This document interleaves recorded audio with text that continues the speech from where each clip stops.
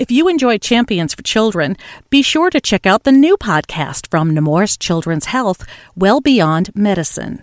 Subscribe today wherever you get your podcasts or at nemourswellbeyond.org to continue hearing the stories of anything and everything related to the 80% of child health impacts that occur outside the doctor's office.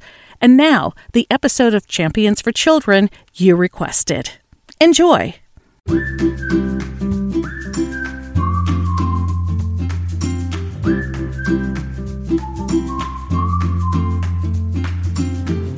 It's one of the most common musculoskeletal disorders there are, 1 to 2 in 1,000 live births.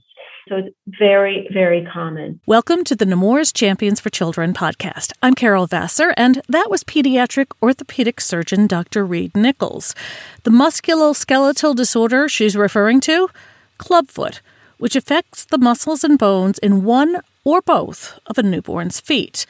A clubfoot, instead of being straight, points down, with the toes on the affected foot pointing toward the opposite leg.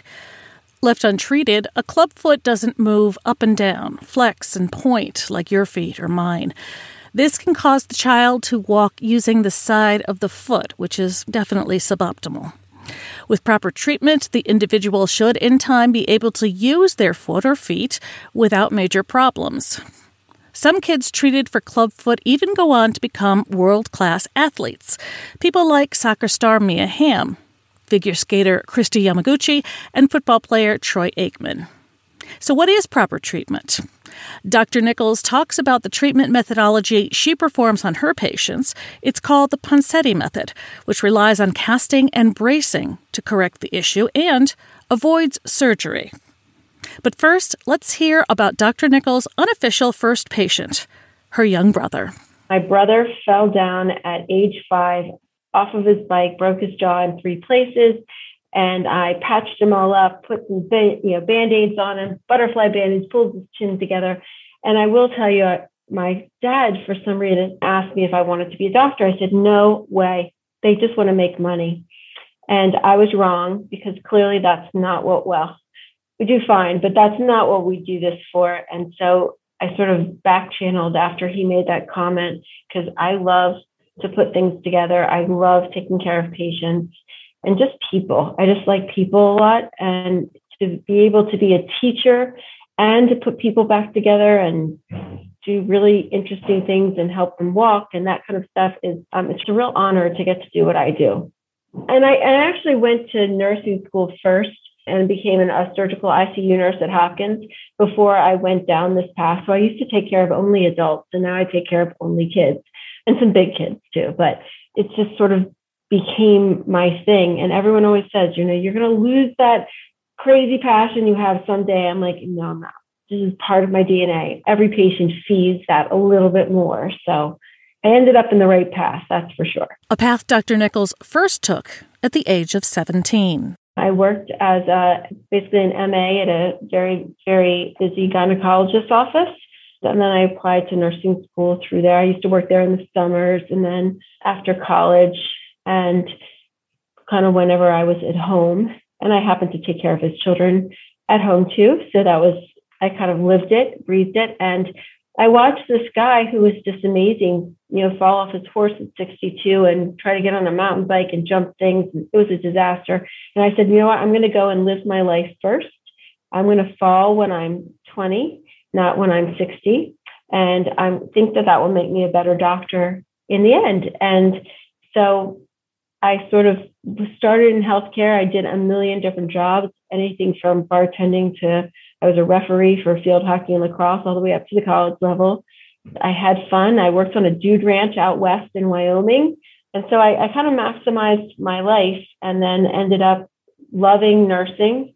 And then I decided I really wanted to learn a little bit more. So at age 30, I decided to go to medical school. And now I'm part of the 6% of women that are orthopedic surgeons. And I'm pretty proud of that. So let me ask about clubfoot. I mean, I've heard of it. I'm fortunate my 3 children were not born with it. But what is it? What causes it? And how can it be treated? So I can answer some of those questions. I can't answer all of those questions. So clubfoot is not just a deformity of the foot, although that's what the name sounds like. It actually can start a little bit higher in the leg. So your leg can be a little bit shorter. So we just have to keep that in mind. So I always tell the parents when they come there, I see patients when they're pregnant to talk to the families about what to expect and our treatment program and all of that. And I always joke with them. I said, here's your first test question. And I will ask you, you will fill out your bubble sheet at the end of the session. But if you think of CAVE as our acronym for clubfoot, it's cavis, which is a high arch. It's adductus, meaning the forefoot is turned towards the midline. Varus is when the heel is sort of tilted towards the inside. So if you think of the ankle as the knee and you think of a bow-legged cowboy, varus is when you have bow legs. So your feet are closer together, but you can do that with any kind of joint. So in this case, the heel is tilted in, kind of like the leg is tilted in a bowed leg. And then there's the last part of the acronym, equinus. So the foot is pointed down. So it's a complex deformity of all those things. We don't have one specific, if you have this gene, you will definitely have clubfoot. There are many genes associated with this. There are some environmental issues. It's again, my plug, please don't smoke ever, but don't smoke when you're pregnant because it can be an associated risk. So can gestational diabetes, obesity, some. There are some genes that are linked. There are some chromosomes that are linked. There is some familial transference, but it's not always. 80% of the time, this is what you really need to know. 80% of the time, it's idiopathic, meaning we really don't know what caused it. It's not just a packaging issue that things are too tight in the womb. There is a little bit higher risk for a second child with clubfoot, but I have a very busy practice and I have very, very few siblings that both have club feet. So I think that's important to remember. And, the beautiful thing about it is the standard of care is to do what we call the Ponseti method. There are a couple of non-surgical methods described, the French method, which uses a lot of physical therapy and taping, and then Ponseti. Ponseti was a really interesting man. There's a lot of information about him. He died a few years ago. We celebrate him and World Clubfoot Day on his birthday, June 3rd. And what Ponseti saw was that you could use some of the stretchiness of a baby's foot to bring it around with a series of stretching and manipulation and then casting. He had an idea in his head about how successful this method was. And I think, surgeons like to cut. So I think we didn't listen to him very well in the beginning. We have how many years of follow-up? The 40-year, the 60-year follow-up. The success rate is huge. And we used to do a lot of surgeries where we just basically took apart the foot, put it back together. We would get a fabulous x-ray afterwards, and then we would get a very stiff foot. So what we're trying now is to really use Ponseti as the number. It is the gold standard. I always joke that I cast until I'm blue in the face. So I really like to keep a knife away from a baby's foot. So let's start from the beginning. We take this cavis, the high arch. We fix the high arch with a cast and stretching. Every cast gets changed every 4 to 7 days. And in that time, the baby's foot kind of relaxes and we can manipulate the foot a little bit more. And there's a very specific order that we do. It's a very technical cast. It's not just throwing on a cast and, saying see you later. And we want the baby's foot to feel the cast. So there's very little padding underneath. The cast is put on in 2 parts. They joke that even if I let one of my assistants cast, if I'm nearby, I have a track record of approximately 5 seconds before I put my fingers in, even if I trust them, just because I really want it to be just perfect. They're your baby. They're tiny, and you don't want to cast them forever. So the cast will go above the knee. It's a very small leg. The cast could slip off, both because it's small and because the foot is facing straight down. Its tendency is want to come off. So it's a very well molded cast. So after the first cast, you've gone from flattening the arch out to really just bringing the foot around. And the name of the game of clubfoot is to recur, because we never say, hey, foot, you don't have clubfoot anymore. We've just manipulated the tissues to change their length, and hopefully the bones will remain in a normal shape. And we call those properties of the baby's tissues viscoelastic properties. So if you think of that bag of balloons that you used to have for your kids, they were latex then, they're not latex now. You blow it up and you let it fly all over the room. Everyone's laughing. It is so funny. And then you do it again. You take that same balloon, you blow it up. You do that a couple of times. The initial balloon that you pulled out of your bag is much different shape than the balloon that you've blown up 4 times. So that's exactly what we're doing with the foot. We're manipulating those tissues so they sort of lose their tightness, but it doesn't go away. Whatever caused the clubfoot, and like I said, there are some genes that have been identified, but it's not in every single one, and it's not really the mainstay of treatment. So you can change each cast every 4 to 7 days. We play music. For every cast, they get a little bit of sugar water, and some kids like Van Halen, some kids like lullabies. It really just depends on the nature of the child. If you breastfeed and you want to try to breastfeed during the casting, I have no problem with that. Our sweeties, the sugar water, I think is a little less volume, so sometimes I will promote that if they're crying. And the leg does get a little bit more sensitive between each cast just because the leg has not been touched. So I encourage people to touch the skin, as they're waiting for me. And then you get to a place where you've overcorrected the foot and the foot is turned out significantly. And I will tell you, especially between cast 2 and 3, it's like you've performed a miracle. The foot is so different in shape. And I think it's like a wow factor. That's awesome. It's not fun to come and see us every week or your practitioner, but it's so rewarding when you see the fruits of your labor. And you see this foot that looks so different in the beginning, and it's starting to look like what you expect. And then you get to the place where, wow, the heel is not turned in. It's turned either it's a little bit out, but it looks pretty straight in the back. And then you get to the point where the doctor says, hey, now we can adjust the Achilles, the equinus part.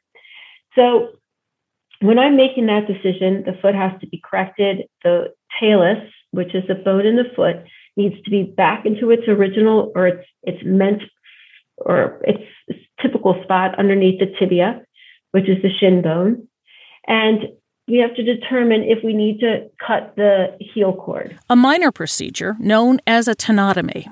And if we cut the heel cord, I do it personally in the office with numbing medicine, and then we inject a little local.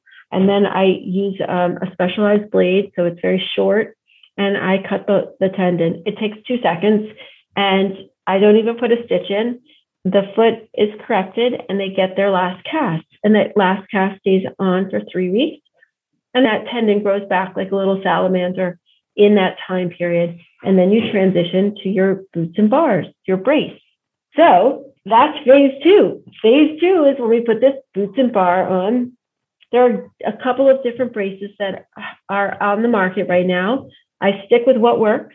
I usually use the straight bar with the Ponseti shoes. They're very soft. The babies do very well in them. They don't like necessarily that both feet are connected. It's a challenge. We really try to prepare you because as we're casting each week, we also try to teach you on a baby doll model how to put the brace on. So by the time you're ready to put that brace on your own baby that's crying because they have sensitive feet, you're ready.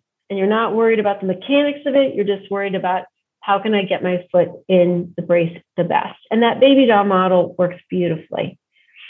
So the first 3 months, the child wears the brace for 23 hours. And you break up that 1 hour in 15-minute intervals or something like that. I'm not at home with a stopwatch. If you let the baby stay out for 2 hours, it only hurts them. It doesn't hurt you. You're happy. You're holding the baby, but the foot can get tight over time doing that all the time. So I really encourage you to stick with the protocol. We can have the best results. I can't guarantee you that you're going to have a Mia Hamm playing soccer or a Troy Aikman playing football, but they're pretty good athletes and they both had clubfoot. So I think it's reasonable. And then after the 3 months, you drop down to night and nap wear, which is about 12 to 14 hours. That foot is growing to half of its adult length by about 18 months. So there's rapid growth in the beginning. So that's why it's so important to stick with this. There are some people that will stop the brace a little bit early. If I have a super flexible foot, I might stop a little early, but expect that if I do a tenotomy, you will wear the braces until 5. And you know what? It's just like their Lovey. These are their magic nighttime shoes. Sometimes if you try to take it off because they're sick or whatever, they can't sleep because they don't have them on. So we have to get it out of our head that they can't accept them. Actually, they accept them very quickly because it's part of their routine and they don't mind wearing them at all. So by about 5, treatment is complete pretty much or not? We'll still be watching. I see them a little bit less frequently. We have a pretty fantastic gait lab, so we can see foot pressure. So they walk across what we call a force plate, and we can see it's in great pictures and color where their pressure is on their feet. So I might say, oh, I'm so excited. You know, little Kyle is doing so great. And they go to the gait lab and they say, yeah, but they're a little tight. And there's an early heel rise, meaning that Achilles has gotten tight again. And then I can really objectively watch that. Say, yeah, I'm going to watch that the next time. So we do the gait lab every 6 months, approximately after about the age of 2.5, when they can sort of walk on we call it the yellow brick road. So it looks like the Wizard of Oz. And hopefully they don't have a recurrence, but you could be the best parent with the most diligent protocol at home. And you could have a really tough club foot that goes back really fast. And what do? We recast. We do everything we can before we jump in and do surgery. I do the most minimalistic a la carte surgery that you can do. And I'm not afraid to cast a couple of times before I jump into doing anything with that kind of intervention. Like I said, physical therapy is one of the methods with taping in the French method. I think you bring PT in as soon as you need it, you bring it. There are some little feet that are just tough. And I will pull every modality possible, except for going to the operating room in order to treat this foot. But every once in a while, there is a really tough foot. So I do say that, but not every single foot is tough. So the Ponseti method works beautifully, and it's especially effective in hands that are very particular to the details that make it happen. Now, you don't do this in a vacuum by any means. You have a team. No. I have the best team. I love my team. I call them my work wives, but they are the best. So I have a partner that also does club feet. She has her own team. And then I have a physical therapist that pops her head up all the time, because I do have plenty of kids with clubfoot that are not just idiopathic clubs. I always say that, she does all the work. I take all the credit for those tough ones. She'll do her physical therapy before I put my cast on. And so she stretched them out and made them great. And then I kind of come in afterwards and put a cast on. So I do almost nothing. But for the idiopathic club feet, I have a physician assistant, and her name is Kate. And she is just amazing. She helps me to get the casting done so we can kind of move through this rapid fire. And she helps me with teaching and checking up on patients and brace checks and all these things. And then my second work wife, as I like to call her, her name is Beth, and she is sort of the do everything. She's a medical assistant who does scribing and sort of is a clinical specialist. And she's become very proficient in some of the teaching. We have a closed Facebook group. I only accept the cutest children with the coolest parents. They are on that group. I tell them to post the good, the bad, and the ugly on that page so that I don't have a child with clubfoot. They find out all the tips and tricks. I can tell you how to do things, but I can't live it for you. So I really love the fact that we have a very active Facebook group. Patients have my phone number. If there's a problem, they know the only reason why I will get mad at them is if their baby ever smells like cigarettes, because I have a huge problem with cigarettes. And also if they are really struggling and they don't call me, because usually I can help, or one of my assistants can help. And then I have an administrative assistant who's just fabulous and really gets to know the patients. And knows how quickly I need to see patients when they're struggling. This isn't easy all the time. Sometimes the feet are really tough. And it's your newborn baby, and then you have postpartum hormones that are raging, and that makes you happy and sad all in the same second. And it's, there's a lot to contend with, wondering if you are going to have the easy foot or the hard foot. But we try to celebrate these babies, and they do great. And it's pretty much a miracle that you see when you are casting these little legs. Talk a little bit about the parents involved here, or the guardians, or the family members, the support system. You mentioned the Facebook group, which is pretty amazing, but how important is, I would guess it is key, that parents, guardians, grandparents are involved in this from the get-go? It is. We have to form a partnership. I always tell them we have to be BFFs, because we're going to see each other a lot. And the best success is if you believe in what I'm telling you, because we can really work together. But if you stop bracing because they're sick, or grandma thinks that brace looks atrocious, not that grandma would, but if there's some family member that says, oh, I don't want to put it on tonight, let's just give little Johnny a break, you're really hurting them, the kid, not you. So it's really, I need buy-in. I need consistency. It's phase 2 when you're bracing is not the easiest part. When I'm casting, it's much easier. And luckily, we have some people that they're very young moms. I feel like we can give them stability and strength because we are such a good team.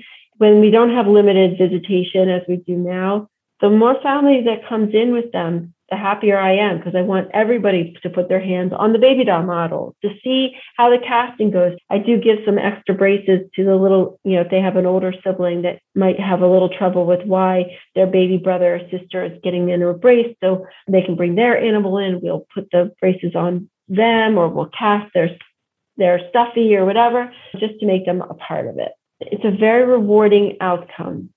So although, I think it's daunting I just talked to a soon-to-be new mom today, and she's so worried about the frequent visits and all this. And honestly, I think we end up looking forward to seeing each other each week and the progress they make. And luckily, it's something that you can see so clearly, and to know that they're going to walk and play just like a typical kid. And maybe one of my kids will be Mia Hamm. Dr. Reid Nichols is a pediatric orthopedic surgeon who specializes in correcting clubfoot. She is based at the Nemours Children's Hospital in Delaware. Each Monday morning, a new episode of the Champions for Children podcast puts you, the Nemours associate, in the spotlight. I'd love to help you tell your Nemours story to a wider audience of your fellow associates. We do the interviews remotely, so let's set up a time in the near future. Just email podcast@nemours.org. That's podcast@nemours.org, and we can make it happen.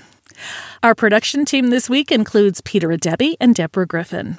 Our music is courtesy of Blue Dot Sessions in Turners Falls, Massachusetts. This podcast is available on Nemours Net and the Nemours Now app, along with your favorite podcast app and your smart speaker. On behalf of Dr. Reid Nichols, I'm Carol Vassar, and we thank you for listening to this edition of the Nemours Champions for Children podcast. Until next time, please stay safe, stay well, and thank you for all you do for the children and families we serve.